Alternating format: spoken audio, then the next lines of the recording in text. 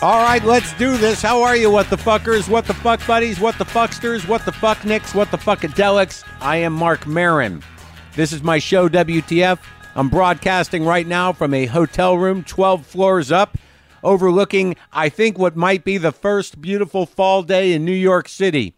Man, I didn't know if I was going to make it to New York City. It's been a long few days. And I'll tell you, last week, watching the Weather Channel or CNN or anything, it's amazing. It's the amount of intensity and speculation that goes into bad weather when they've got something to sink their teeth into. I didn't think I was ever going to leave Raleigh, North Carolina, which is where I was at. I went to Raleigh, North Carolina to see my girlfriend Sarah Kane's big art show, a work on site at the Contemporary Art Museum in Raleigh. It was fucking astounding. And okay, granted, I'm biased, but I'm an art guy. I'll let it in. I'll roll it around my soul, see what moves inside, and then move on or linger, whatever you need to do in front of a piece of art. I do not condescend immediately. It usually takes a bit of deliberation before I dismiss something in a condescending way, or dismiss something at all. Usually I'll blame myself first and say, I guess I don't get that. But that's become less and less as I get older. You would think that would become more and more. But to see that fucking thing inside, I mean, she was down there for 2 weeks, and this was a massive space. And she did the entire bit of business, the entire painting in all its glory, live in that space inside of like 9 days. And it was a lot of space. I mean, I've tweeted pictures of it, but if you're in it, if you're down there in Raleigh or in that area within 100 miles, I would say go to the Contemporary Art Museum of Raleigh and see this piece of work, because I've never seen anything like it. And again, I'm emotionally involved with this woman, but when I got there and I sat there with it before people came in for the opening, I got a little teary-eyed and I couldn't explain it. Obviously, I was proud of her, and obviously I was impressed by her, but the art moves you. God damn. It's got some power to it. So now I just have to deal with the fact that this woman that I'm seeing and who is in my life, is this fucking genius, which is fine with me. Primarily because there's no way I can do what she does, so I'm not threatened at all. I'm man enough to admit that. Sometimes, you get into those situations where it's like, yeah, you're great at that, but if I could do it. No, I can't do it. I can't do it at all, and I respect it. So that was pretty exciting. Did I mention the guest today? I did not, I don't think. Very important guest, speaking of art, actually, in a way. Peaches, who I have to be honest with you, I knew very little about. But I'd received her book. I'd talked to Kim Gordon about her, and I started poking around, looking at her work. And I got this book that, had a lot of her performance, or photographs of her performances. And again, very easy to sort of be like, performance art, that's ridiculous. This is like, bad comedy, or what kind of clown bullshit is this, or whatever you're going to do. Why be a slave to your cultural expectations that are probably ingrained in you, without even your permission? Why not push them out a bit and let it in? Why not open your heart to things that you don't quite understand if it is a safe environment to do so? Art shouldn't be safe at all, but taking it in should be relatively safe. You shouldn't have to see a piece of art in a free fall without a chute. If you feel that way because of the art, then that's some good art there. But that shouldn't be the opening of the exhibition. Is you have to jump out of a plane and it's the last thing you see. Look over there. You see that thing in the sky that's blowing up and spinning around? Okay. Hope you enjoyed that. R.I.P. The point is, I was very taken with the audacity and the persistence and the strange courage of Peach's work that I saw, in print in terms of photographs of her performances. And then I listened to her music, and it was fun. It seemed to come from a place. She seemed to have a thing, but she's a very, quite a spectacle.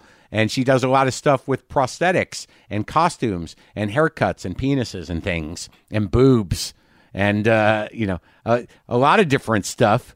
So I did a little research. I poked around a bit and learned some stuff about her. And this was the most interesting thing. There's a thing I do that I'm not sure is correct. And that is there's two things, is dismissing people as crazy without deeply acknowledging my own particular insanity. The other thing is assuming people who are uniquely talented in an uncomfortable way are damaged, I think is wrong.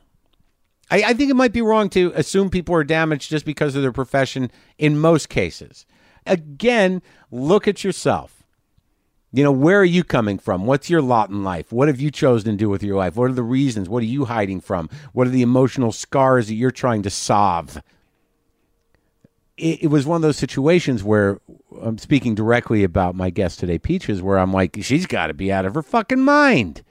Which is a fairly conservative, frightened way to assess something you don't understand without really knowing. And you'll find in my conversation with her, I was amazed at how grounded and focused and sort of deliberate she is in her path to her creativity and to her actual work. So I learned a lesson. Don't make assumptions, especially negative pathological assumptions about someone's psychological disposition based on their work, because you might just be projecting, and why don't you reckon with your own shit? And hopefully whatever they're producing makes you go that full route and ask those questions of yourself so you can do that. Sometimes art's supposed to do that. Wow, this is fucking nuts. Well, why is it affecting you like that? Shut up, man. Yeah, I did that, the New Yorker Festival interview with Khalifa Sana, who I'd never met before. He writes for the New Yorker. He writes a lot about music and stuff. He's interviewed me before about some stuff, but he did a good job, and I want to thank everybody for coming out for that. That was a fun conversation. I like to talk. I'm always surprised that people want to see me talk in other... Sometimes I think, like, don't I talk enough? Is anyone going to come to this? Well, how could they... Why would they come see me talk more in a different context? But I'm glad you did, because something always exciting happens when I do talk. And tomorrow I will be at Princeton University in New Jersey, my friends. I will be doing a free lecture, part of their lecture series out there. That starts at 6 o'clock on Tuesday, October 6th. I will be at Princeton in the McCosh Hall, room 50. I'll be there giving a rap. You're free to come, New Jersey people. I'm going to be in the same room where Albert Einstein presented his theory of relativity. Thanks for telling me that, guy who's running the lecture. Oh, man. Not a lot of pressure. I better put something together. Right? I'm glad I made it out of Raleigh. Boy, that hurricane that didn't happen almost had me buying a house down there. So I didn't buy a house in Raleigh. I'm in New York. The clouds have broken. And what I was going to say is I was surprised at how relieved I was to see rain and to experience the beginning of a season, because L.A. is slowly drying out on all levels. It's fucking apocalyptic there. I'm getting to a point, people. I'm getting to a point where I'm about to run. So let's now talk to my guest back in the garage. Peaches, her new album Rub is available now, and Peaches is on tour as well at the current time. Go to peachesrocks.com to see where she's going to be. Also, that lovely coffee table book I got. So this is my conversation with Peaches.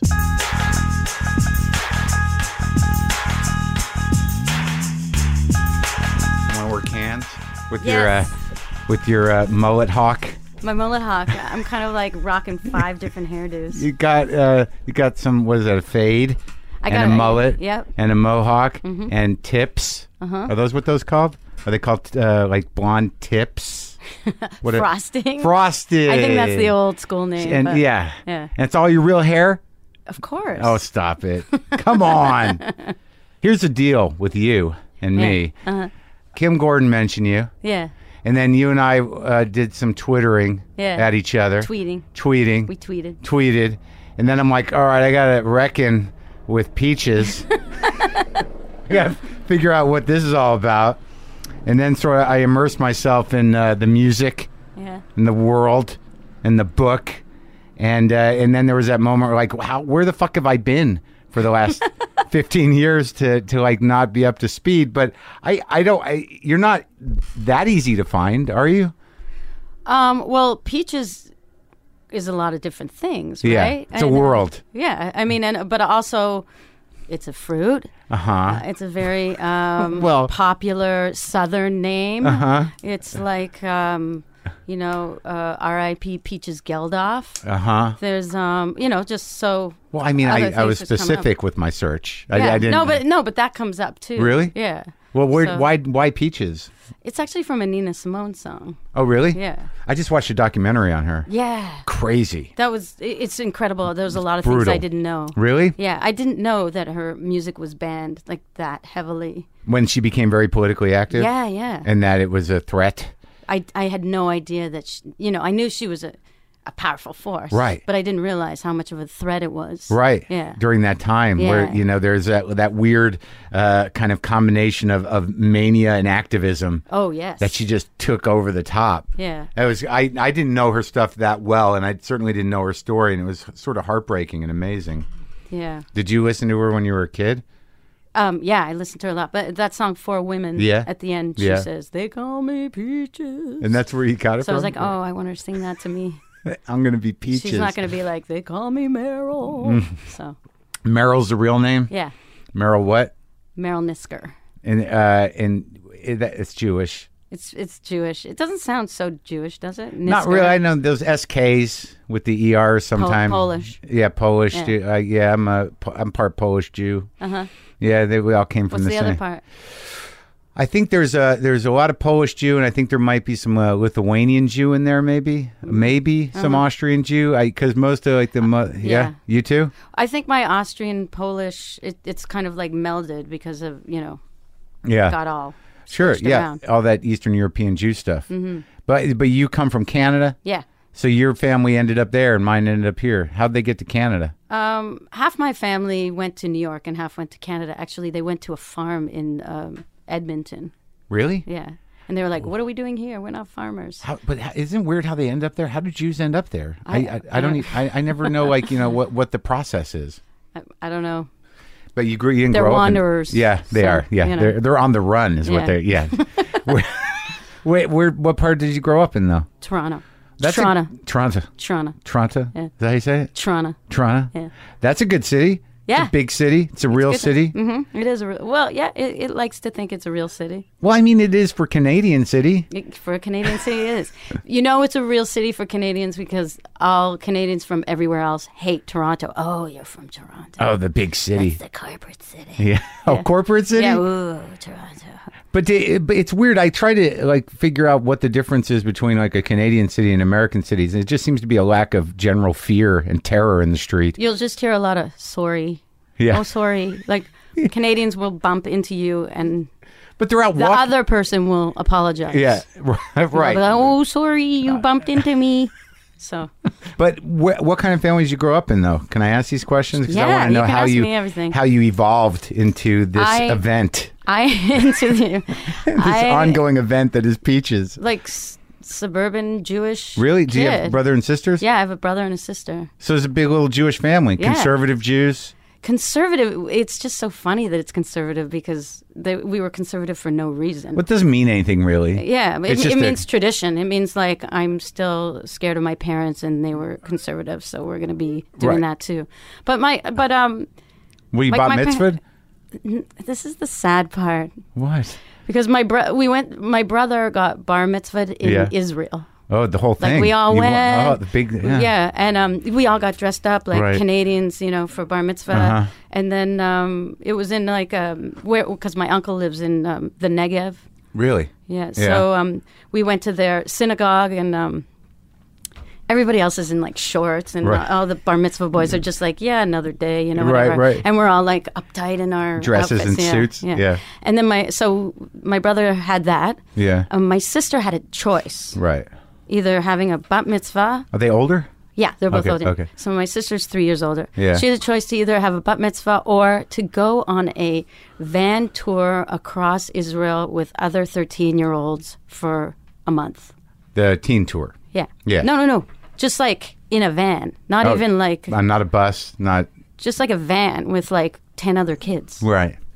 And she took that? Yeah, how amazing. What Right. a great experience. All right, so that's what they got. Yeah. And when it came to you? Basement party. They were about to renovate the basement. But you had a bat mitzvah. No. You didn't? I just had a basement party. They're like, your brother's DJing. That's That's it. Yeah. That's probably what started your whole career. That was the bitterness from the basement party. Yeah. I went to half day Hebrew, half day English school. Really? Yeah. So I really was always like, why? I can't even learn English. How can I learn Hebrew too? And I was very spaced out kid. But they were really Jewy. I mean, that's not like, sending, I mean, we all, eventually you get to Israel once. Yeah. No. Me and my sister both went to half day Hebrew, half day English school. She can speak Hebrew. I can't because I just spaced out. I was like, this is too much for me. But do your parents both speak Hebrew? No. What's your old man do? He's an accountant. He used to be a pro baseball player. Really? Yeah. In Canada? Yeah, he got discovered in a like a small park because like when his parents came over, they'd always bring people over. Right. And they had no money, so everybody would live in their house. Right. They basically lived under the dining room table and then give away their room and everything. And one person who stayed at their house took my father, who was they had two sons. My father was the younger one, and he's like, "Kid, I'm going to show you how to pitch." Yeah. And he would pitch every day with my father, and then. And your dad became a pitcher? Yeah, he was a pitcher, and he was a pitcher at the time where you could still be a batter. So. I mean, for what team? He was like the Cleveland Indian farm team. Okay. Yeah. So he never made the majors? No, his mother died when he was like 21. Oh. And he was just like, I want to go home to my girlfriend and get married. And then he became accountant. But he's the most contented man. He's like, no regrets, so happy. He's been with my mother since she was 14 and he was 17. Really? Yeah, and they love each other. Still? Yeah, they're in their 70s. They're so in love. It's That's so sweet. Yeah, it's you're just like, I'll never have that. Why do we assume that? I don't know. They're amazing. We're getting up there. Like, I've been through a few. I've been through a few. I tried. I tried. I have a good model, so I've tried. I don't know what causes the fundamental inability or the dissatisfaction or the hunger to keep, to not relax into it or something. I think that it seems like there is a lot of compromise that you just have to live with. I think, I was married. For how long? Well, I was with this person for 9 years. Yeah. But, he was 21, I was 24. We got married when I was 28. Really? Yeah. So you were with him... In Canada. Right. Yeah. So how long were you with him before you got married? 5 years. And what did that guy do? He was an artist. Painter? He was a painter and a sculptor. He was really interested in making, action figures. So he used to and he used me as a model. So he'd stare at my face and on my moving parts. And then he made an action figure of me with 13 movable parts and my head. And for a year he was just carving it and staring at me. What were you doing at that time? Well, I was doing music at night and my day job doing music with children. How did you play piano, guitar? Guitar. Sing? I was learning acoustic guitar. And you were 21? Yeah, 21, okay. Yeah. And this is when you, getting back to your parents, what did your mom do? She didn't, she... Just hung out? Hung out, but at 30, she went back to school, psychology. Oh, really? Yeah, parent effectiveness training courses, and she started smoking. Of course, because she had to be intense as a psychologist. Yes. The smoking kind. Yeah. The thoughtful, intense one. Yeah, she is. That's exactly her. Really? Yeah, very, very thoughtful, intense. And was she, did her parenting shift at 30? How old were you when she was doing that, smoking and being psychologist? I think I was probably 12. Right? Yeah. So was there a big shift in the approach? No, I didn't notice I was too spaced out. Why are you so spaced out? I don't know. I was just spaced out. I just didn't understand why all these I don't know. I just didn't understand why I had to go to this kind of school or why I lived in this life. And, it wasn't more like a defiant thing. It was more like, I just don't get it. You felt out of place? Yeah. Yeah. Just uncomfortable around the regular people, around the life. I didn't even know why, Yeah. It wasn't like I was a loner. I had friends and everything. But inside you were like, I'm different than this. No. I wasn't even like, I was just spaced out. I was just like, what's going on? Yeah. No drugs. No drug. I mean, I was 12. Right. Yeah. Well, it starts young. Maybe not in Canada, but here, you can get going pretty early. Yeah, it's true. You can. So you're doing that. You're being a spaced out kid, and then when does the compulsion to create happen in general? Because with somebody that does all the things that you do, that it's hard to sort of categorize it, in probably until later. But you seem to be pretty open to creativity in a big way. So was there a specific thing that kind of triggered you? Well, I was, I memorized songs all the time. One of those kids. I was almost in an autistic fashion. Like I remember every song. I used to New Year's when I was 6. I would stay up and listen to AM radio and write down the top 100. And then I would have it of that year, and it would be very important to me. To listen to all of them and to know all of them? To know all of them, and I'd be so excited if I knew every song or things like that. So I was really into music in my head, but I didn't know it meant anything. Right. And I didn't think you could be a musician if you didn't have training. Right, yeah. Or anybody else around you that was doing it. Who were the bands that sort of moved you early on? Was it like disco music? Rock music, all of it. Yeah. I remember hearing Talking Heads on a classic rock station. I'm like, this is different. This is it. This is not classic rock, but it's on this station. I don't understand why, but I like it. Like Psycho Killer or something. Yeah. Right. Yeah, and you're like, what? I was like, why is this here? Yeah, and also, when I was 12. Yeah. Usually it's always when I was 7, but it seems like today when I was 12. 12 is a big time for you. That was a pivotal year, the 12. Yeah, well, we used to have these... before the basement party. Yeah, right before. Leading up to... Yeah. But we used to have school dances. Right. This is after I went to half to Hebrew, half to... When I went to the public school, which is ironically called Zion Heights Junior High. But it was not a Jewish school. No. But we would have school dances, and they would play a lot of early hip-hop, right. first hip hop songs, and early funk music and disco. Right. Yeah. So that was 70... 78. Right. Yeah. And so there was a large... Music you can dance to. Yeah, and I loved to dance. You did? Yes. My dad and my brother made me play hockey because I'm Canadian. You played hockey? Yeah, and all the games were Saturday nights.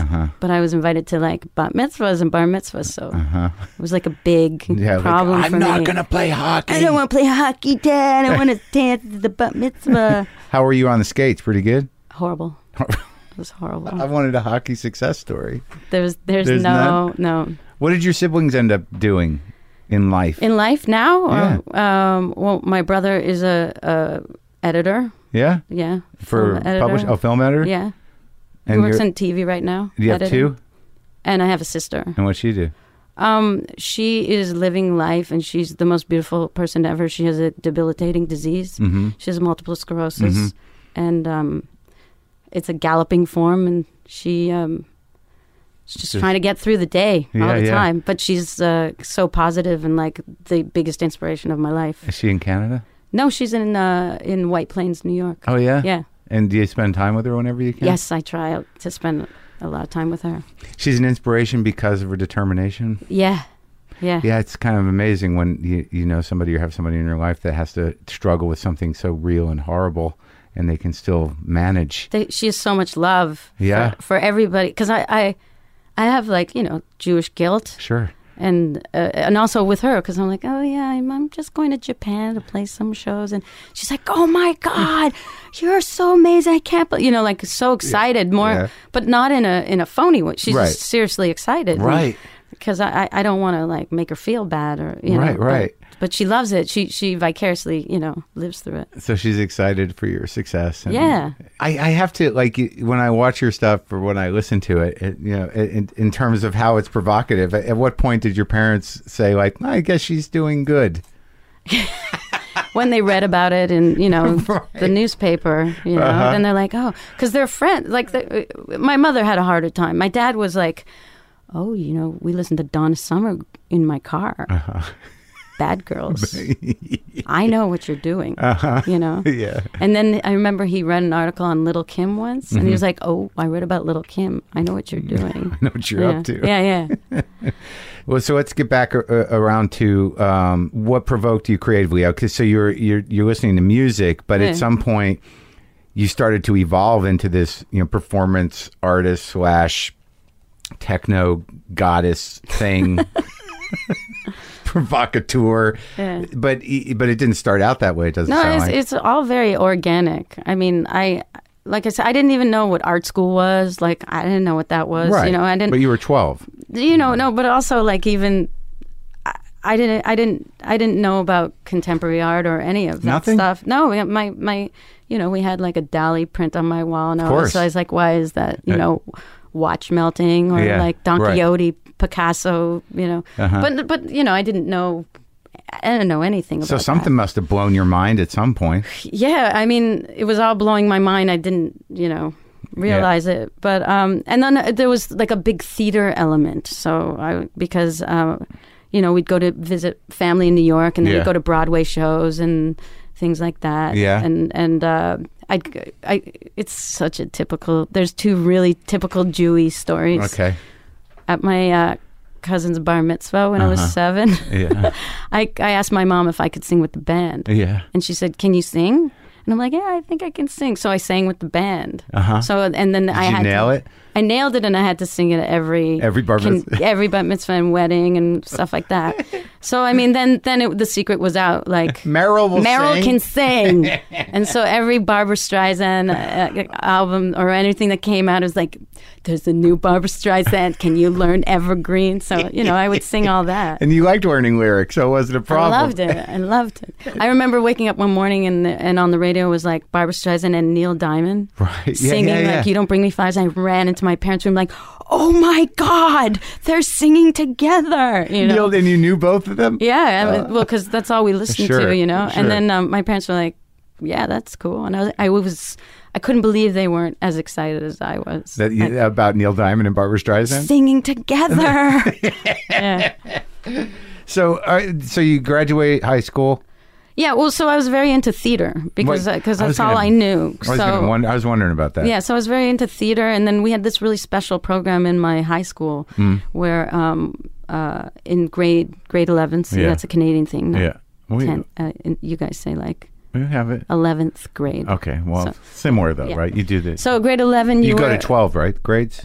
13. Okay. Yeah. Right. So in grade 11, they split everybody into actors, and grade 12 was producers, and grade 13 was directors. So it was a real program. Yeah. So I got really into it, and I couldn't wait to be the director. And then you started as an actor.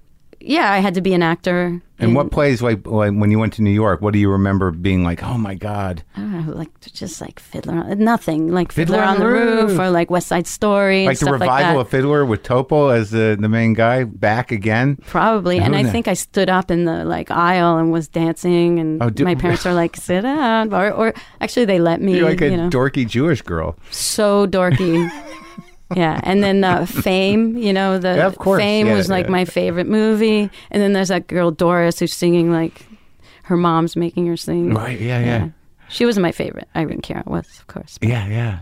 So you're in 11th grade and you're acting in shows. Acted, and then I was doing production, and I started to fight with teachers, why are we doing this? But and stuff like that. As a director? Yeah, or as a, just like... As a student? As a student, and just questioning things, and... Right. Then the rebellion started to happen, finally. Yeah, and then also I started to care about my subjects and writing and literature, and things like that. Right. So I started to get into it, and then I went to theater school for university. For all of it? You finished? And no, I didn't. I actually dropped acid and went, what am I doing? Really? You had that experience? I really had that experience. I dropped acid and the next day I was like, I do not want to be in this program. And then I took all arts. Like I took a, mixed media courses. But you stayed in school? Yeah, I stayed in school. And you got a degree in arts? I got a degree, yeah. And you did what? All painting, drawing, sculpture? Oh, I took a 101 visual arts class, and I was horrible. I've never drawn in my life. Yeah. And the teacher would come by and be like, she had this English accent. Yeah. She'd be like, you're stupid. Really? What are you doing? And yelling at me. And I'd be like, I don't know. It's 101 drawing. I'm trying, And then I had to do a sculpture and I got scared. So I just asked my friend to do it for me. You had because your friend I was cheat like, a sculpture? Yeah. And she made me really manly with this big chin. And I got in trouble for that. For your friend's chin of you? She's just like, that doesn't look like you, so they were really sort of strict, figurative, kind of like... It's the first half of the year, and the second half was all breakout, conceptual. And then I was like, I get it. This I can do. And we learned about Duchamp, and then I don't know, you had to make a monster out of found objects, and that's the good stuff. Yeah, and then I was made some blender monster, and she loved it. She's like, now you're brilliant. What happened to you? Same teacher? Yeah, same teacher. So that's amazing. Yeah, that was fun. So the acid thing, what was that? How did that happen to a dorky Jewish girl? Who were you hanging out with that said, do this? Oh, no. It was just Monday nights we would go dancing at this place, RPM. And so one night we're like, let's do acid. And that was a tough few days? It was just fun. No, it was just fun. I think I did only a half. I've only done acid twice. And it was just sparkly. And but then I just went, I am dropping out of that program. Yeah. That's it. That was the inspiration, the life changer. Yeah. When did you start playing the guitar? Probably at the end of high school. I always dated guys who played guitar instead of playing guitar myself at first. And then I realized I'm like, it's me who wants to play guitar, not dating a guy playing guitar, so... Did you date rock guys or folk guys or? The first one was a folk guy who played No, he played. It was horrible. Actually, I was better friends with his brother, and then I went out with him. It was not good. Yeah. But he played Piano Man on the guitar. That's wrong. Right. How can you play Piano Man on guitar? Yeah. But you like the song? Not really. I was just he plays guitar. I was 15 or something. And then the next guy? He was more into African rhythms. The next guy was? Yeah. He was really talented. Yeah, what was that called? Juju pop? Yeah, juju music. Stuff like that. Yeah. And then the next guy? Then the next guy was a girl who played acoustic guitar. And then I was like, yeah, we should jam together. And then she's like, I only play my own songs. Oh, okay. Yeah. And I was like, oh, you only play your own songs. And then we ended up having a band together, which was my first band. What was that called? Mermaid Cafe. And that's where it started? Yeah, with it was after a Joni Mitchell song. Mm-hmm. So you were doing folk? Yeah, we got one gig at this kind of legendary small folk club where the Bare Naked Ladies started and there's other people. And we brought a lot of people, so he gave us a weekly gig, and then we just kept writing songs. And then that's when I was playing folk music. And then another friend joined who had taught me to play guitar. Yeah. Joseph Greenbaum joined. And then it was only Jewish kids coming to our shows, and I was like, I'm trying to break away from this scene. Was the girl you were seeing Jewish? She was Jewish too. Yeah. Yeah. That's so but funny. she's not Jewish. Her family, they weren't very... Right, but it didn't matter. It was just But it was Jews. Just it's Toronto. There's Yeah. Yeah. Oh my God! Yeah. I didn't. I would not have assumed. Jewy Louie. Well, you make assumptions about people. Yeah. I did a little research. I knew you were Jewish, but I didn't know how entrenched. Yeah, but I broke away. Yeah. But did you break away hostily? No. I was just. But it was. The folk band was quite popular with the Jewish community. Yeah, actually, there's a older people would come out. No, it was all 14-year-old girls crying to our music. Did you say a documentary? There's a documentary that two of those girls are doing right now about the relationship between queer culture and Jewish summer camps. Really? And because that's where we met, me and this girl. Did you go to Jewish summer camp? I did. I also taught drama at another camp where the kids would go home and the counselors would stay over. Sure. And what is the connection between queer culture and Jewish summer camp? Nothing. That's what they're trying. And also, they're trying to prove. I didn't know that. No, they're not trying to prove it. And they're also Jewish culture and Jewish summer camps. Right. That's also like, what is the connection there? Yeah. And then camps and camps. I went to camps. I went to a Jewish day camp. Yeah. Yeah, Kaitana. Kaitana? I think so. Not Kaikana. Kaitana. I have a friend named Kaiki. It's very difficult. A Jewish for friend? Me. No, he's Brazilian. And I'm always like, Kaiki? I don't want to call you that. I feel weird calling you that. But isn't that weird, though? There is this weird connection that I think Jews feel, and I haven't talked about it in a while, but there's a familiarity there. That, when you walk into a room full of Jews, you're like, I get it. Yeah. And even I imagine that's the same in Canada. Yeah. There's this thing that it's a weird kind of exceptionalism. You're sort of brought up as a Jew to believe that Jews are like insanely special. Yeah. Yeah, and there you are with a bunch of Jews singing songs. Great. But what is there? But there's no Jewish culture involved in these summer camps. It's just hanging, no, really, no singing, no, none. There was none in the ones I went to. I think maybe it was just a plan to keep us, marrying each other. This is what they were talking about. Oh, really? Yeah. Queer girls. Yeah, they're just like, and then what were we supposed to do being queer? Right. And then Mermaid Cafe, our big song that people would come and cry to, was about two young boys who were in love, and the mother catches them in bed, and one of the boys runs out of the house and gets on his motorcycle and drives away and gets hit by a bus, So really? So dramatic. Yeah. That was your big song? Yeah. Who wrote that one? Andy D, the other girl. Uh-huh. Yeah. And she rode a motorcycle. It was kind of about her. Uh-huh. But not the part getting hit. But you didn't want to make it girls? No, she made it about boys. I don't know why. It was just... Yeah. But was that the first sort of time you started to kind of push the envelope a little bit and present that life?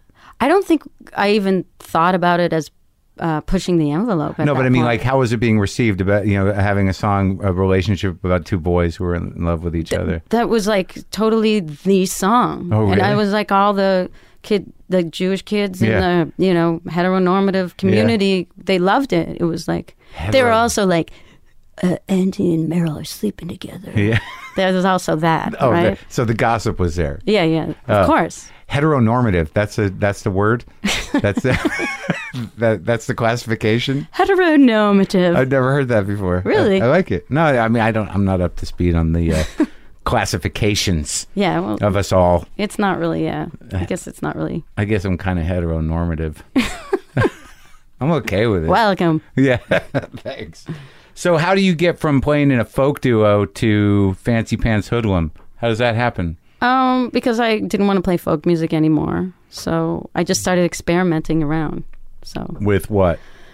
With other musicians. Yeah. Like jazzers or whatever. Yeah. And just like using my voice more. I loved Nina Hagen or, Diamanda Galas and just like, ooh. Diamanda Galas, that was heavy shit, man. Yeah, she's amazing. Do you know her? I do know her. She's a really sweet, beautiful person. Yeah. I remember when was those first couple records were huge for a while. Oh, the one with like John Paul. That John one. Paul Jones. Yeah. That was 90s, a while. early 90s. Yeah. So you started to get into that. Did you sort of shift peer groups? Yeah. I mean, I was even before like Mermaid Cafe. I was already living downtown Toronto with different friends who I met at university and stuff like that. So dancers and musicians, and, who weren't Jewish. And now how are your parents like handling all this? No, they're fine with that. It was all good because I was still in Toronto. But wasn't there the fear like she's going to be an artist? Oh, no. They didn't care about that. No, they had a problem with, with me dating a woman. They did? Yeah. I mean, that's how I, stopped living at home. What'd they say? What was their approach? Like, it was just like, are you gay? Yeah. And I was like, kind of laughing, like, oh my God, my parents are asking me if I'm gay. I don't even know. It's like, I like people. Yeah.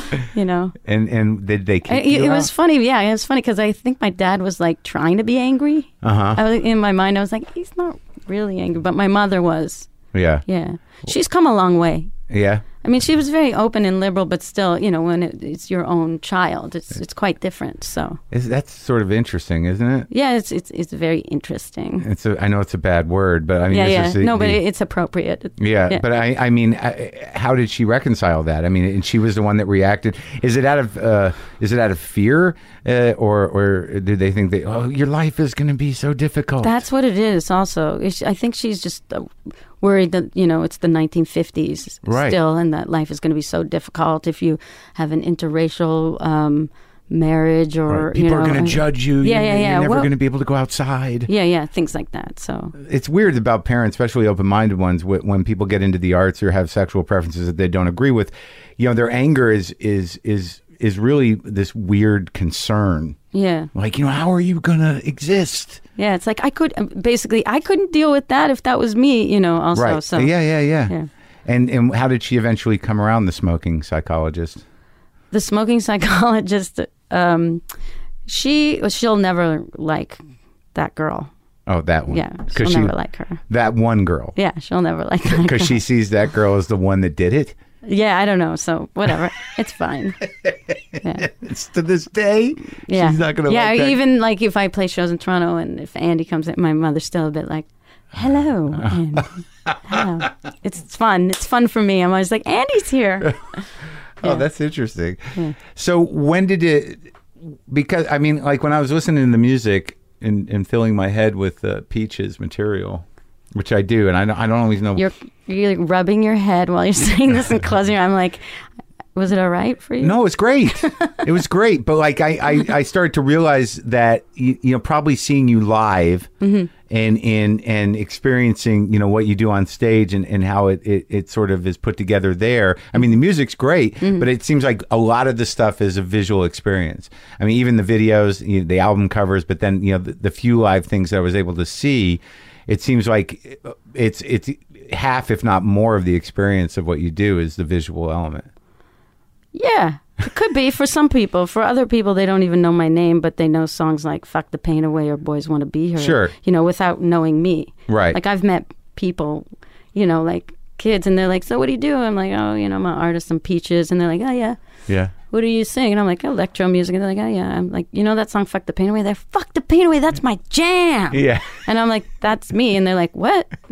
You know, that I love that moment. Because to me, that's even the music transcending any image, any message, any, you know. Right. So that's exciting for me. Or when it's used on certain shows like South Park or 30 Rock. And I'm just like, whoa. Yeah. It's like beyond anything that I have to, you know, feed. Right. Yeah. It exists without you and will exist without you forever. Yeah. And it's just out there and people have a relationship with it. Yeah. That was a hit? Fuck the Pain Away? It was, but not, of course, it was never radio or anything. Hard to be played. Yeah, but everybody knew it. This was like just before, you know, internet was... Right. Yeah. So it was like 2000. Just missed the cut, just barely? No, yeah, but which was great because... I was getting, you know, attention from a lot of huge artists, like loving this song and everything. And also, just it was going around. And people are always like, "Oh, yeah, that was my, you know, I've conceived that album. I've given birth to that album. That's my high school I came song. Out to the song. That's my high school song." That's, you know, so many stories. Yeah. What's a powerful message? Yeah.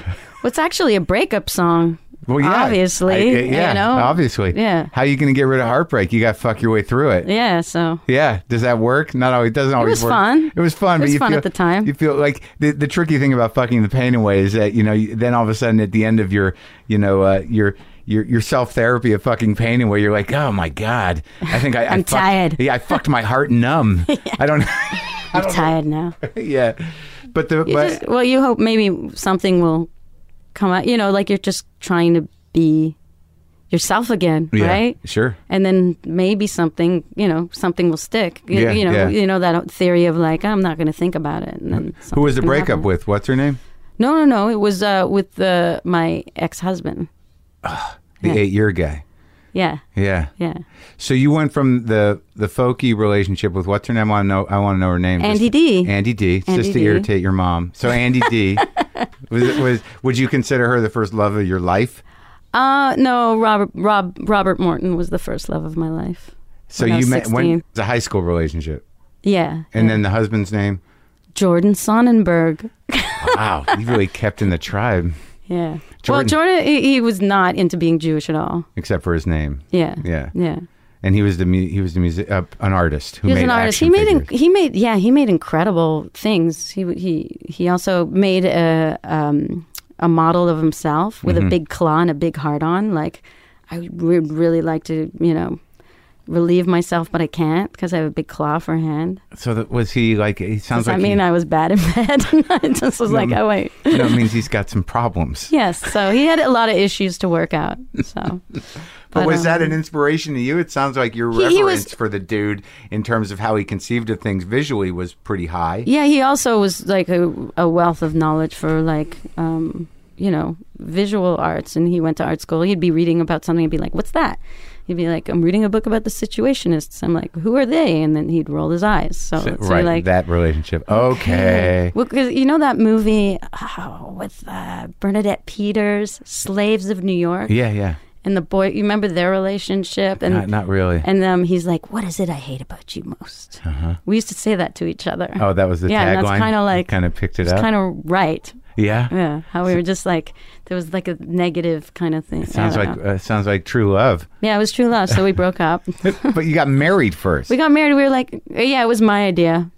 Was it ironic, or was it... I was like, let's get married, maybe we could move to the States, maybe it'll be easier, we'll get green cards, We did love each other, but it was more like, let's get married, okay. You weren't thinking about having a family? No. No, just getting married. He has a family now. He does? Yeah. He leveled off? Is he still an artist? He's still an artist. Well, that's good. Yeah. He hung in there. Yeah. But when did you start to put together this very versatile stage persona where you kind of found your groove? I know it happens organically, but at some point you knew you were going to challenge assumptions. Well, I guess after, Fancy Pants Hoodlum was fun for me, but I didn't really have an audience. Right. I was asked by a friend's band, Spin the Susan, like a Lazy Susan. That was the name of their band. And they were very much like a Beyond the Valley of the Dolls kind of band. In the way they were presented themselves on stage? And the music. Okay. And there were two girls in that band, and I was like, girls making music, awesome. So we played together, and then one of the girls I wanted to start a band with, and I was like, I want a girl band, let's have a girl band together. And she said, well, my next door neighbor, he's a guy and he has like instruments in his basement. Let's just go over there and jam. And there's this other guy I have a crush on. Let's just get together. I'm like, girl band, no. But she's like, just come. So I met these two guys. I didn't even meet them. Yeah. We just we all smoked a joint and then we started jamming. And then we started writing songs about each other without knowing each other, like with sexual innuendos.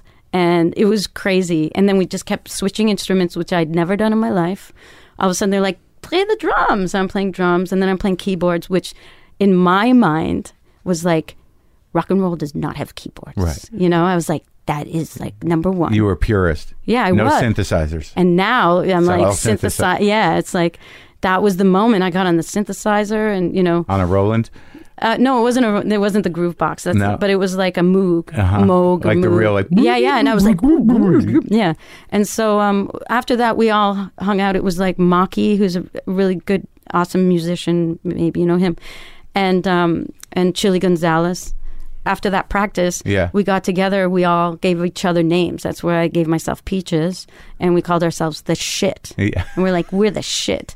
And because we were all dissatisfied with our music, and actually we became pretty popular, and just in terms of, you could tell audience liked it and we were enjoying it. It was kind of like art rock and really sexual. So that's kind of where the seeds of it all came.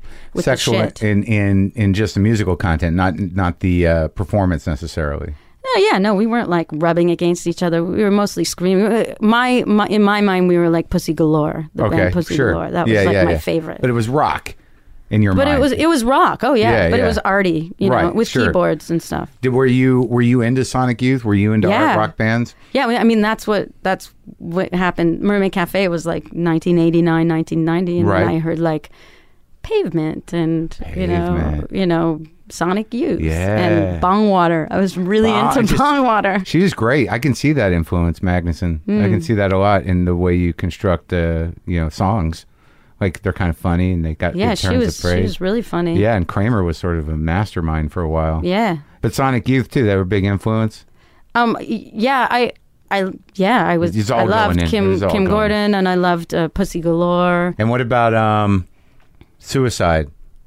The band Suicide. Yeah. Well, it's funny because not the idea. I always say, and I'm very influenced by Suicide, and then I'm like, God, some people don't know what you're saying. You have to say the band. Yeah, you know? I just got turned on to them. I miss fucking everything. Okay, well, wait. I miss them too because so after the shit, everybody moved away, and that's when I got the Rolling Groove box, and I was like, I'm going to make a band anyway, and it's going to just be myself. Me. Yeah, and that's where I thought it was being rock and roll, and then all of a sudden it was kind of an electro. And that became Teachers of Peaches, the big one. Yeah, that was my first album. Yeah. So it is sort of an organic evolution. You're with all these art rock people, and you're doing this weird shit, and then you're like, fuck it, I need more freedom. I need more point of view. And you got that rolling, what is it, MC 505? Yeah. And you're like, I can do it all. Yeah, and I was like recording on an ADAT machine. So what are you going to say about Suicide?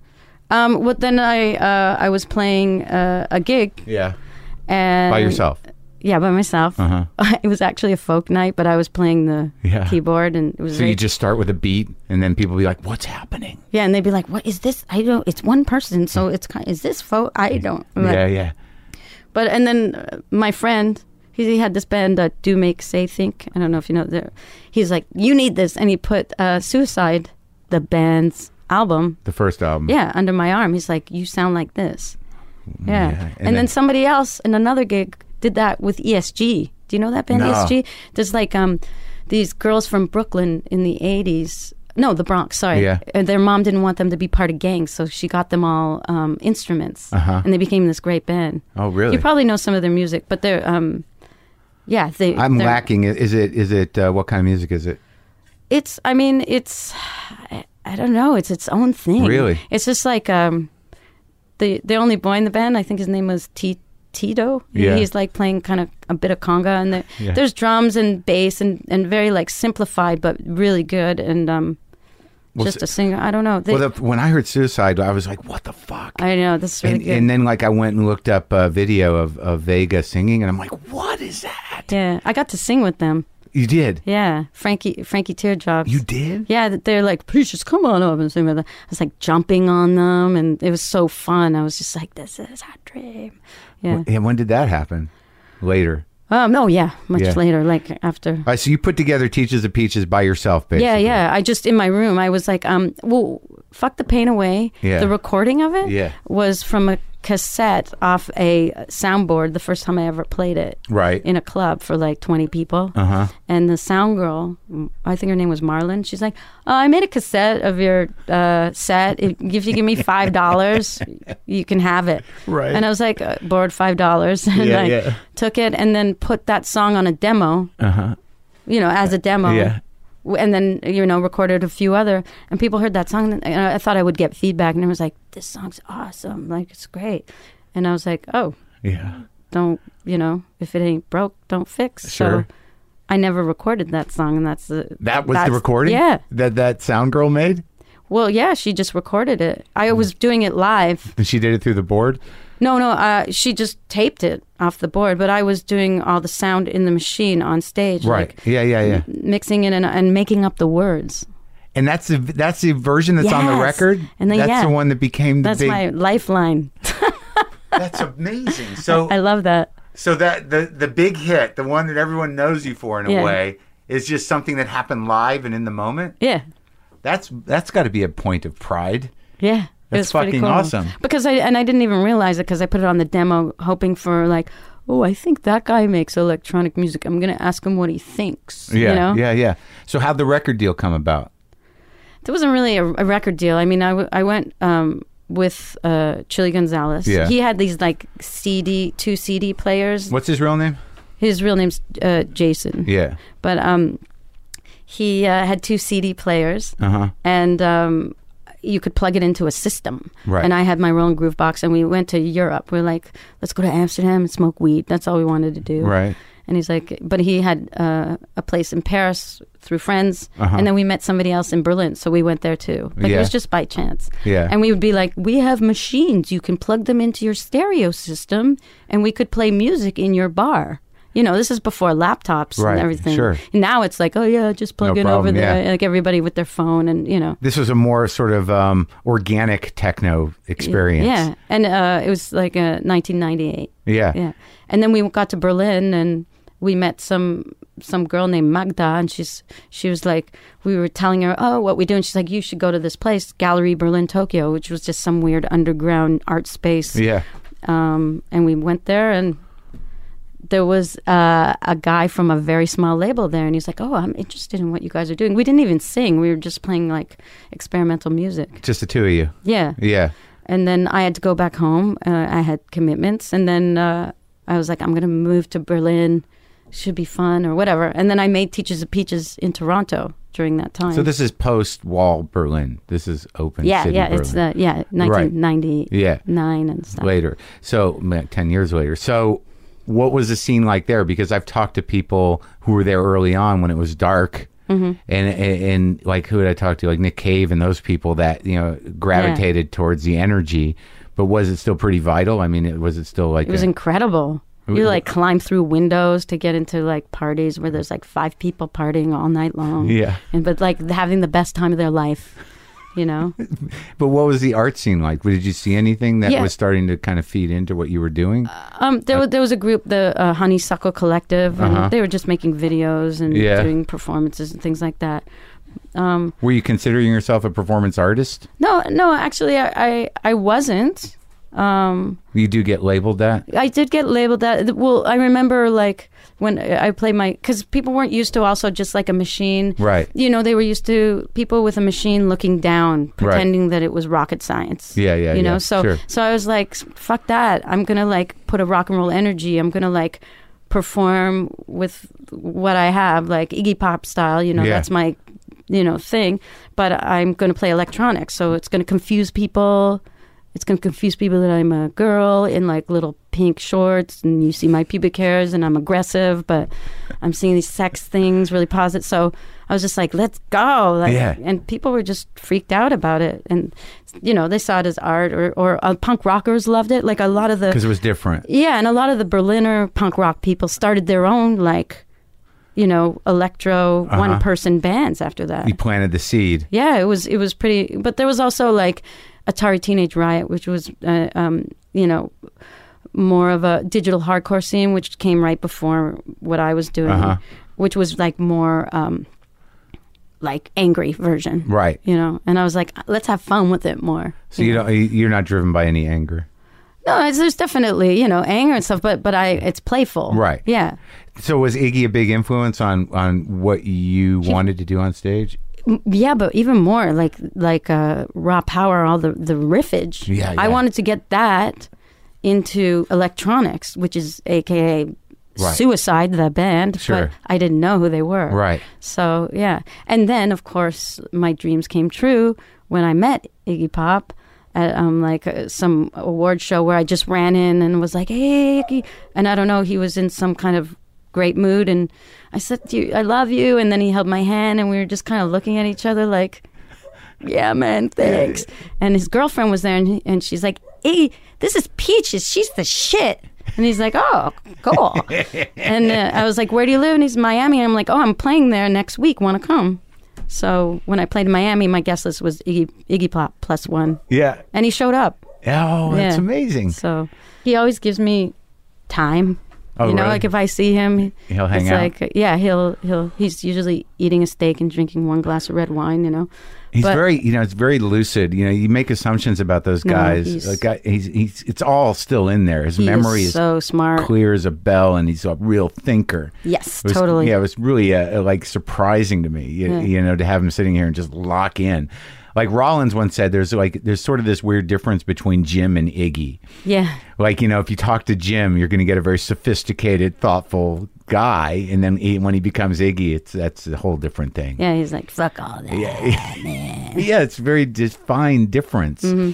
So when did you start, you know, integrating, spandex and cocks and hair and multiple boobs. Well, this is the thing. Like when I started playing, I got a really cheap pink bathing suit because I'm like, I should wear something girly because I was mentioning I was being so aggressive on stage, and people started to point at my bathing suit shorts because they would see pubic hairs. Right. And I was like, oh my God, they're like freaked out that they see a few pubic hairs. This is amazing. Yeah, right. You know, and the album cover is a picture of that, which is from a live show. Right. And then I started to make like crotch galleries and things like that because people would be taking pictures of my crotch because they couldn't believe it. That there was pubic hairs coming out? Yeah. It was just, that was so weird. Challenging. Yeah, challenging. Because it sort of, it kind of, I guess the idea is that it undermines the sexual excitement of the shorts. Yes, so like or the heteronormative interpretation of what those shorts mean. Exactly. It's like, that's not clean. There's hair coming out of it. So and I would play on that and armpit hair and stuff like that, which is you now... liked doing that, challenging this heteronormative. I was just lazy. I don't know. Is shaving. it? Yeah, I really don't want to shave there all the time. You get No, I know, but but you knew that you were onto something. Yeah, but I was like, oh, that's fine. Let's just do that. Yeah. But then you decided to keep upping the ante a little bit. A little bit performance-wise. Once you realize that people were like, what? Yeah, no, it just people were playing into it too. They were making me costumes like that you talked about, this multiple boob costume with the Barbie heads that I had. Yeah. That was made by one of my dancers. She just presented. She's like, I made you this. The woman I'm seeing is a painter, and she turned me on to Louise Bourgeois. Oh yes, today. She's amazing, and she has like one of those multiple boob. Right, but she also does all kinds of all those interesting sculptures that are kind of claws, kind of clits, kind of cocks, and you're like, what? And then spiders, and like, what? She's incredible. Yeah, it's kind of mind blowing along that front of provoking heteronormative culture. Yes, I'm getting it. Yes, give me some other classifications. But at some point, you must have realized that there was a following accumulating around, what you were doing with, sort of turning gender stuff inside out and pushing those buttons. Yeah, I mean, I really was speaking about it sincerely. I wasn't like trying to like think about, some kind of. It was just kind of happening. It wasn't an activist. Yeah, movement. no, I was just, yeah. And there was there's comedy to it. Yeah, there's comedy because that's the best way to let people know what you're thinking, Right. It's like that's the way you get through to people. Yeah. They laugh and then it goes in deeper. Sure. So and when you do something as big as some of the outfits you wear and some of the effects that you have, and if you've got a dildo on somehow, that it is hilarious, but it's also sort of like, what the fuck? Yeah. The dildo is funny because right before I moved from Toronto to Berlin. Yeah. I was seeing this girl. Yeah. Who was a leather maker. Uh-huh. And she made me my first red leather shorts. Uh-huh. And she made me 2 leather dildos. They were leather dildos? Yeah. Wow. Yeah. And those ones weren't used. Those were more for show. Yeah. So I gave them to my 2 dancers. Uh-huh. And they wore them. I mean, I wore them. I wore it. I wore it on face mask. I didn't even think it was controversial because I just... Well, I don't know if it's controversial. It's just provocative. Provocative. I don't know. I just thought it was funny. Yeah, it's hilarious. Yeah, why not? So, and I almost got arrested actually when I opened for Queens of the Stone Age at the Palladium. Really? Because I was wearing that dildo because I have a song "Shake Your Dicks." Yeah. So me and my gal pal sidekick Mignon, we're both wearing them and singing "Shake Your Dicks," and then after there was like a whole team of people thinking about, should we call the police? Is this indecent exposure? It isn't, because they're prosthetics. Yeah, they're not. Yeah, exactly. It's not real dicks. Yeah. So, but it was amazing to me that there was even a discussion about. But the law enforcement is like, I don't know if this counts if they're not real cocks. Yeah. I would have. Yeah. Yeah. That conversation would have been good. That would have been real good. Yeah. So, but between Teachers of Peaches and the next album, there's a lot of years. 3 years. Yeah. Yeah. Fatherfucker, the next one. Yeah. And what were you doing? Well, I always made an album and then toured for 2 years. 2 years? Yeah. And when you toured, did you do roughly the same stage shows, same costumes?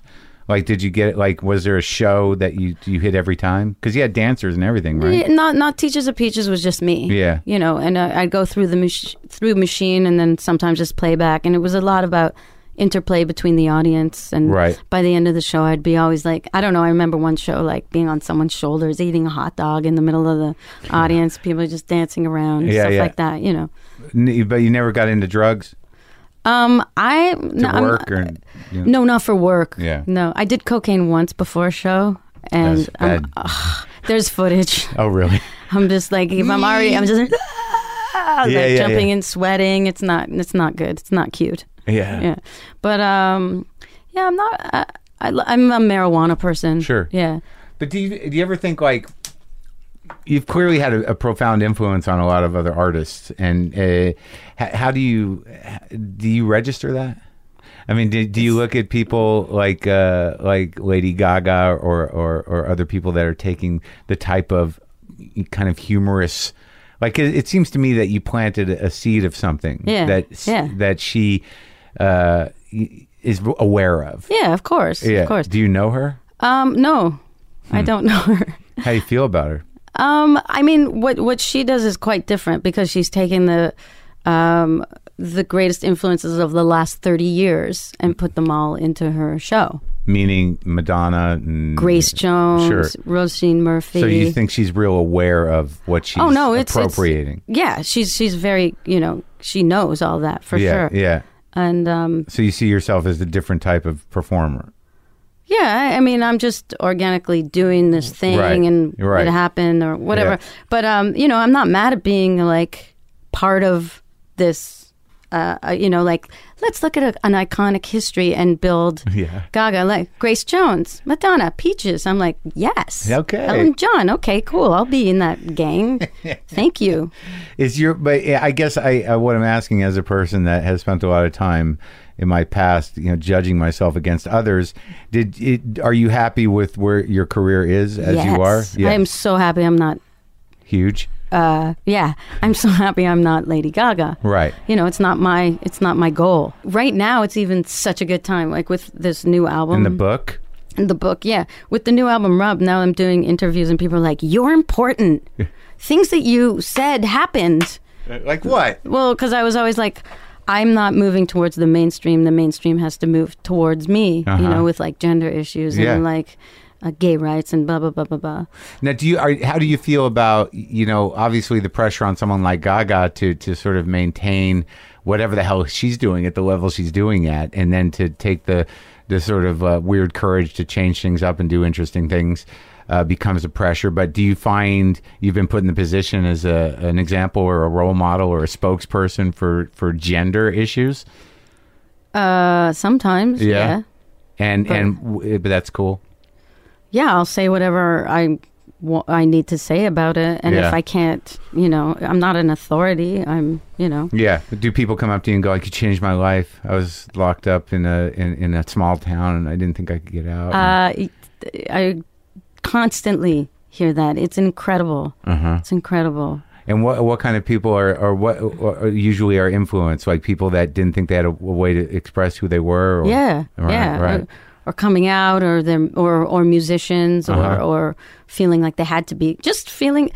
My whole thing is like I want people to feel comfortable in their own skin, whichever way that is. Right. And that's the most important thing you can do for yourself. But it's interesting because your journey doesn't seem to involve trauma and involve like any real sort of restriction that you sort of kind of came to it with a certain freedom of mind that wasn't sort of like I'm gonna fuck all this and, it's funny because I think about that because people are always like and then had this horrible relationship. It's true. It's nice. Yeah, no, it's like it's nice. People are like, "Oh, she's actually nice." Like, there's you make an album called Fatherfucker, and people are like, my dad loved that title. He thought it was brilliant. He did? Yeah. He was like, I totally, it was, because it's all based on like motherfucker this, motherfucker that. So it's like a joke. It's a turn on a phrase. That's what it is. Right. It's just like, what if we said fatherfucker all the time? Like, oh no, Yeah. So he got the joke and he was. Yeah, he loved it. He was like, your beard looked so cute on the cover. So they've really embraced your success. And yeah, what my you dad do. cries at shows. Like, I'm sitting there like whipping my pants around my head and like doing somersaults, and he's like, ah. That's my baby. Yeah. He loves it. But then they constantly, even now more than ever, my mom's like, we're so proud of you and you're doing really important, wonderful things. But the thing we love most is that you're a good person. That's really sweet. That's true. Yeah. It's because it's weird culturally, me being a representative heteronormative, that you. I think you're overusing the word now. No, I'm gonna put it on a sign. Milk it. No, but I to classify in terms of our assumptions about like what you do. So like there's always going to be this sort of like, oh, she must be fucked up. Yeah. And it's just not the case. Yeah. And I think that's an amazing thing, and it gives you a sort of power to come from a place of fun and really creatively embracing all these possibilities comedically and otherwise, and challenging from a place that isn't sort of like, has an axe to grind. Yeah. Some sort of, yeah. Yeah. I just want people to feel comfortable in their body, I swear. No matter what. I swear. No matter what. Yeah. Just feel comfortable in your body. Life's too short. Yeah. Yeah, you might as well be whole. Yeah, I mean, isn't that what we try and do our whole lives? I don't fucking know what we're trying to do. Yeah, you're trying to find out who you are. That's right. That's it. That's right. And that's being comfortable in your own body, right? Right. Yeah. Right. And then there's, religion and politics that tell you have to be this way, and mainstream this way, and that's where, all the problems start, and all the hidden secrets, and all the Republicans going on the, affair sites, and then you find out the truth. And, yeah. So what repression causes. Yeah. And what fear causes. Yeah, exactly. It's all why are we giving into the repression and the fear? Right. And it's not like, let's just fuck everybody all the time. Yeah. I have like my standards, and I have but I just, really, really honor yourself that way. And when you did Impeach My Bush, that record, was that, obviously there's a political statement in the title, but other than that, the one tune, did you see it as a political record? I thought I see each album like now in retrospect. I see Teachers of Peaches as a masturbation album in a very positive sense. I see Fatherfucker as role playing. I see Impeach My Bush as a call to revolution. And then I Feel Cream is exploring my vulnerable side. Yeah. And Rub, which is my new album. Return to masturbation? Yeah, return to masturbation. Always return to masturbation. Exactly. Come full circle. Yeah. But the one I Feel Cream, and your vulnerable side, in what way? When you were putting that album together, were you thinking like I'm a grown person and now I have I'm grounded enough to do this other thing? I think it was I decided to collaborate with people. Yeah. Like I was like, I'm just going to collaborate with these people that I want to work with. Which is vulnerable, right. Exactly. And then some of the songs became very vulnerable. And and also I'm always like, I'm challenging myself, Sure. So why don't you challenge yourself to also use that side, the vulnerable side. How did it feel? It was great. Yeah? It was great, yeah. And what is Rub? What is it? It's just what do you Rub, it just sounds good. It's lazy. No, it's like, The music, though, is different? It's very classic me. Oh, yeah. Yeah. Classic good. Peaches? Yeah, songs like Dick in the Air. Song called Rub, of course. And in terms of making dance music, that's a whole other world in itself. Yeah, what is dance music? I don't really... No, but techno gets this reputation. I'm not techno. No. Yeah, no, for techno people, they'd be like, ha, ha. Right. Kindergarten. I have to say it in a German accent. It's kindergarten music. No, it's nice, but I wouldn't say it's techno. Like, I mean, there's a place in Berlin called Berghain. Yeah. I don't know if you ever heard of this place. It's like the Mecca for techno. Yeah. And everybody goes there. You go there on a Thursday and leave on a Monday morning. And everybody's just naked, and the music's like it's like a crazy... Yeah. Movie. Maybe I'm thinking electronic dance music. How's that? Is that better? Like EDM. Yeah, is that? That's what it's called. Yeah. No, that's like, yeah.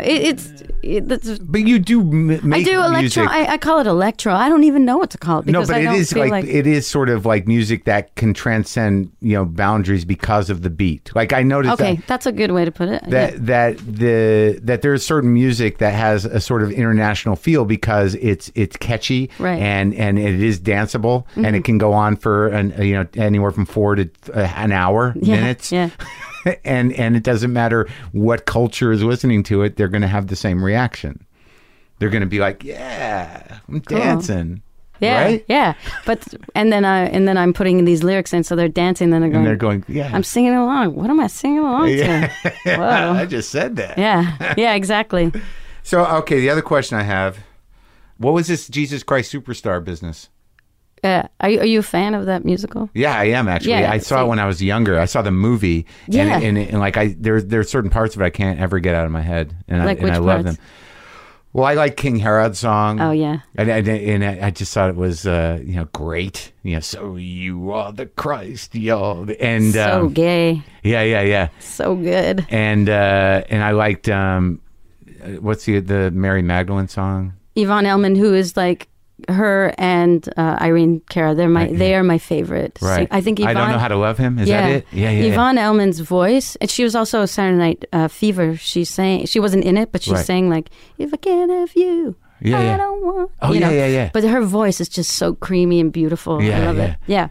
So you did the musical. Yeah, well, because, people our age know it more as a rock album, I think, Sure. And so I wanted to honor it as that, like more than like, let's put a big production, and everything. So I wanted to sing all the parts, which I think a lot of people, our generation, probably sat in their room and sang along to it. Oh, yeah, definitely. So that's what I wanted to do. You had that double album. Yeah, so that's what I wanted to do in front of people because I was like, I think I can sing all this. And you did it. Yeah. Where? Well, I had 2 runs in Berlin, and then I did it in LA, I did it in San Francisco, in Toronto, in Chicago.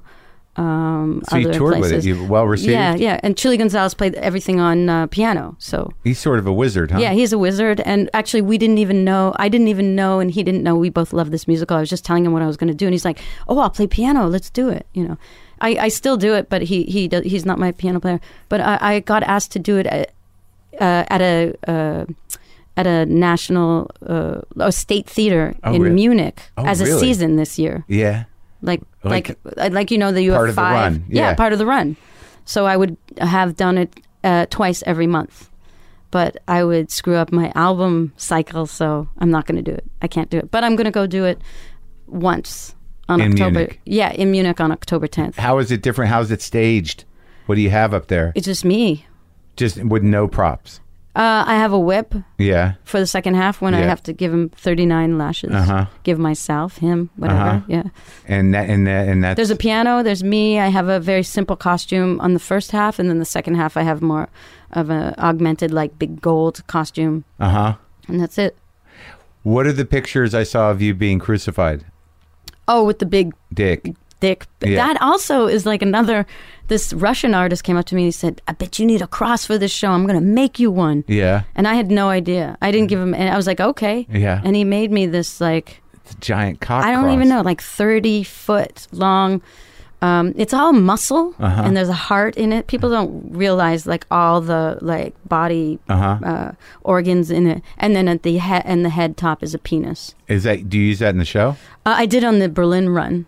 But now I just become the cross. Oh, okay. I just like roll down some extra gold, so I am the cross. Yeah. Yeah. Mostly because I couldn't travel with it. Right. Yeah. Where is and I think it was like an unnecessary like. Why hit him over the head with a cock at the end? Yeah, I mean, I mean, some people that was to them. They were like, "Finally, it's a Peaches version." Yeah. But I don't think it's essential to the show. Right. But it was there, and this artist made it, and it was great. So. Where's the cock cross being housed now? In a place called How Theater, where we did the original production. It's there. It's just under there. And the Russian artist, every time I come back to Berlin, he's like, "Where's my penis cross?" And where are you with religion in general? Like, how do you feel about it? Does it play? I'm pretty mad at it. Oh yeah. Yeah. Yeah. I think they screwed up. Yeah. Yeah. So you don't have any spiritual practice? The spiritual practice I'm not mad at. I'm just mad at organized religion. Sure. But spiritual... I mean, I want to meditate. Yeah, me too. But do you? No, I don't. Yeah, I want to. I want to. Yeah, so we'll do it sometime. Yeah, we'll 5 minutes. Why can't you do 5 minutes a day? Why is that so hard? That's something you get asked? I get asked that. It's like, it's really easy. I ask myself. You do? Yeah. 5 minutes. Just sit and breathe. Clear your mind. And then all of a sudden, what time is it? Where's my phone? Yeah. But people who do it are like so sort of like it is like it changes your life. Yeah. And I don't fucking do it. Yeah. I don't need to be in part of a TM or part of a group of it. I just want to do it. A couple of them have hit me lately. Yeah. The TM people. Yeah. They're like, it's not a cult. Yeah. You just have to pay some money. Yeah, you just pay us. Yeah, pay them once. You just pay once. A lot, and you get a mantra. Right, like $3,000 or something, right? No, it's ridiculous. Fuck it. Yeah. What are you doing in LA?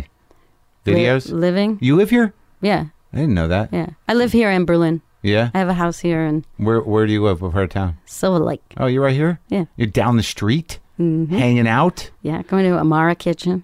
Did you ever do any of those performance art pieces, like in museums and? I tried. Well, Cynthia Plastercaster. Yeah. So she plaster cast my breasts, and I asked her. It's a change for her. Yeah, no, she started that in the 90s. She's like, why? I got to do girls. I got to do boobs. Enough cocks. Yeah, so it's a lot of cocks. Yeah. So when I was in Chicago, I said, can we do it as a performance? And I was playing like a little show at Weekend Records. I don't think it exists anymore. But we did a performance. So my friend had to do one of the castings, and she was really nervous because she's never done it live. So we tried to make it like a live performance. And it worked? One with the boob that she did worked, and my friend was so nervous. My friend Malcolm is kind of like, yeah. He's like, I'm really close to your boob. Help. That one didn't come out as good. No, but it's okay. Got one good boob out of it. Yeah, that's all you can. That's all you can ask for. One good boob out of it. Yeah. Nice talking to you. Nice talking to you. It was great. Thank you. You feel happy? Very happy. All right. Well, good luck with the new record. Thank you.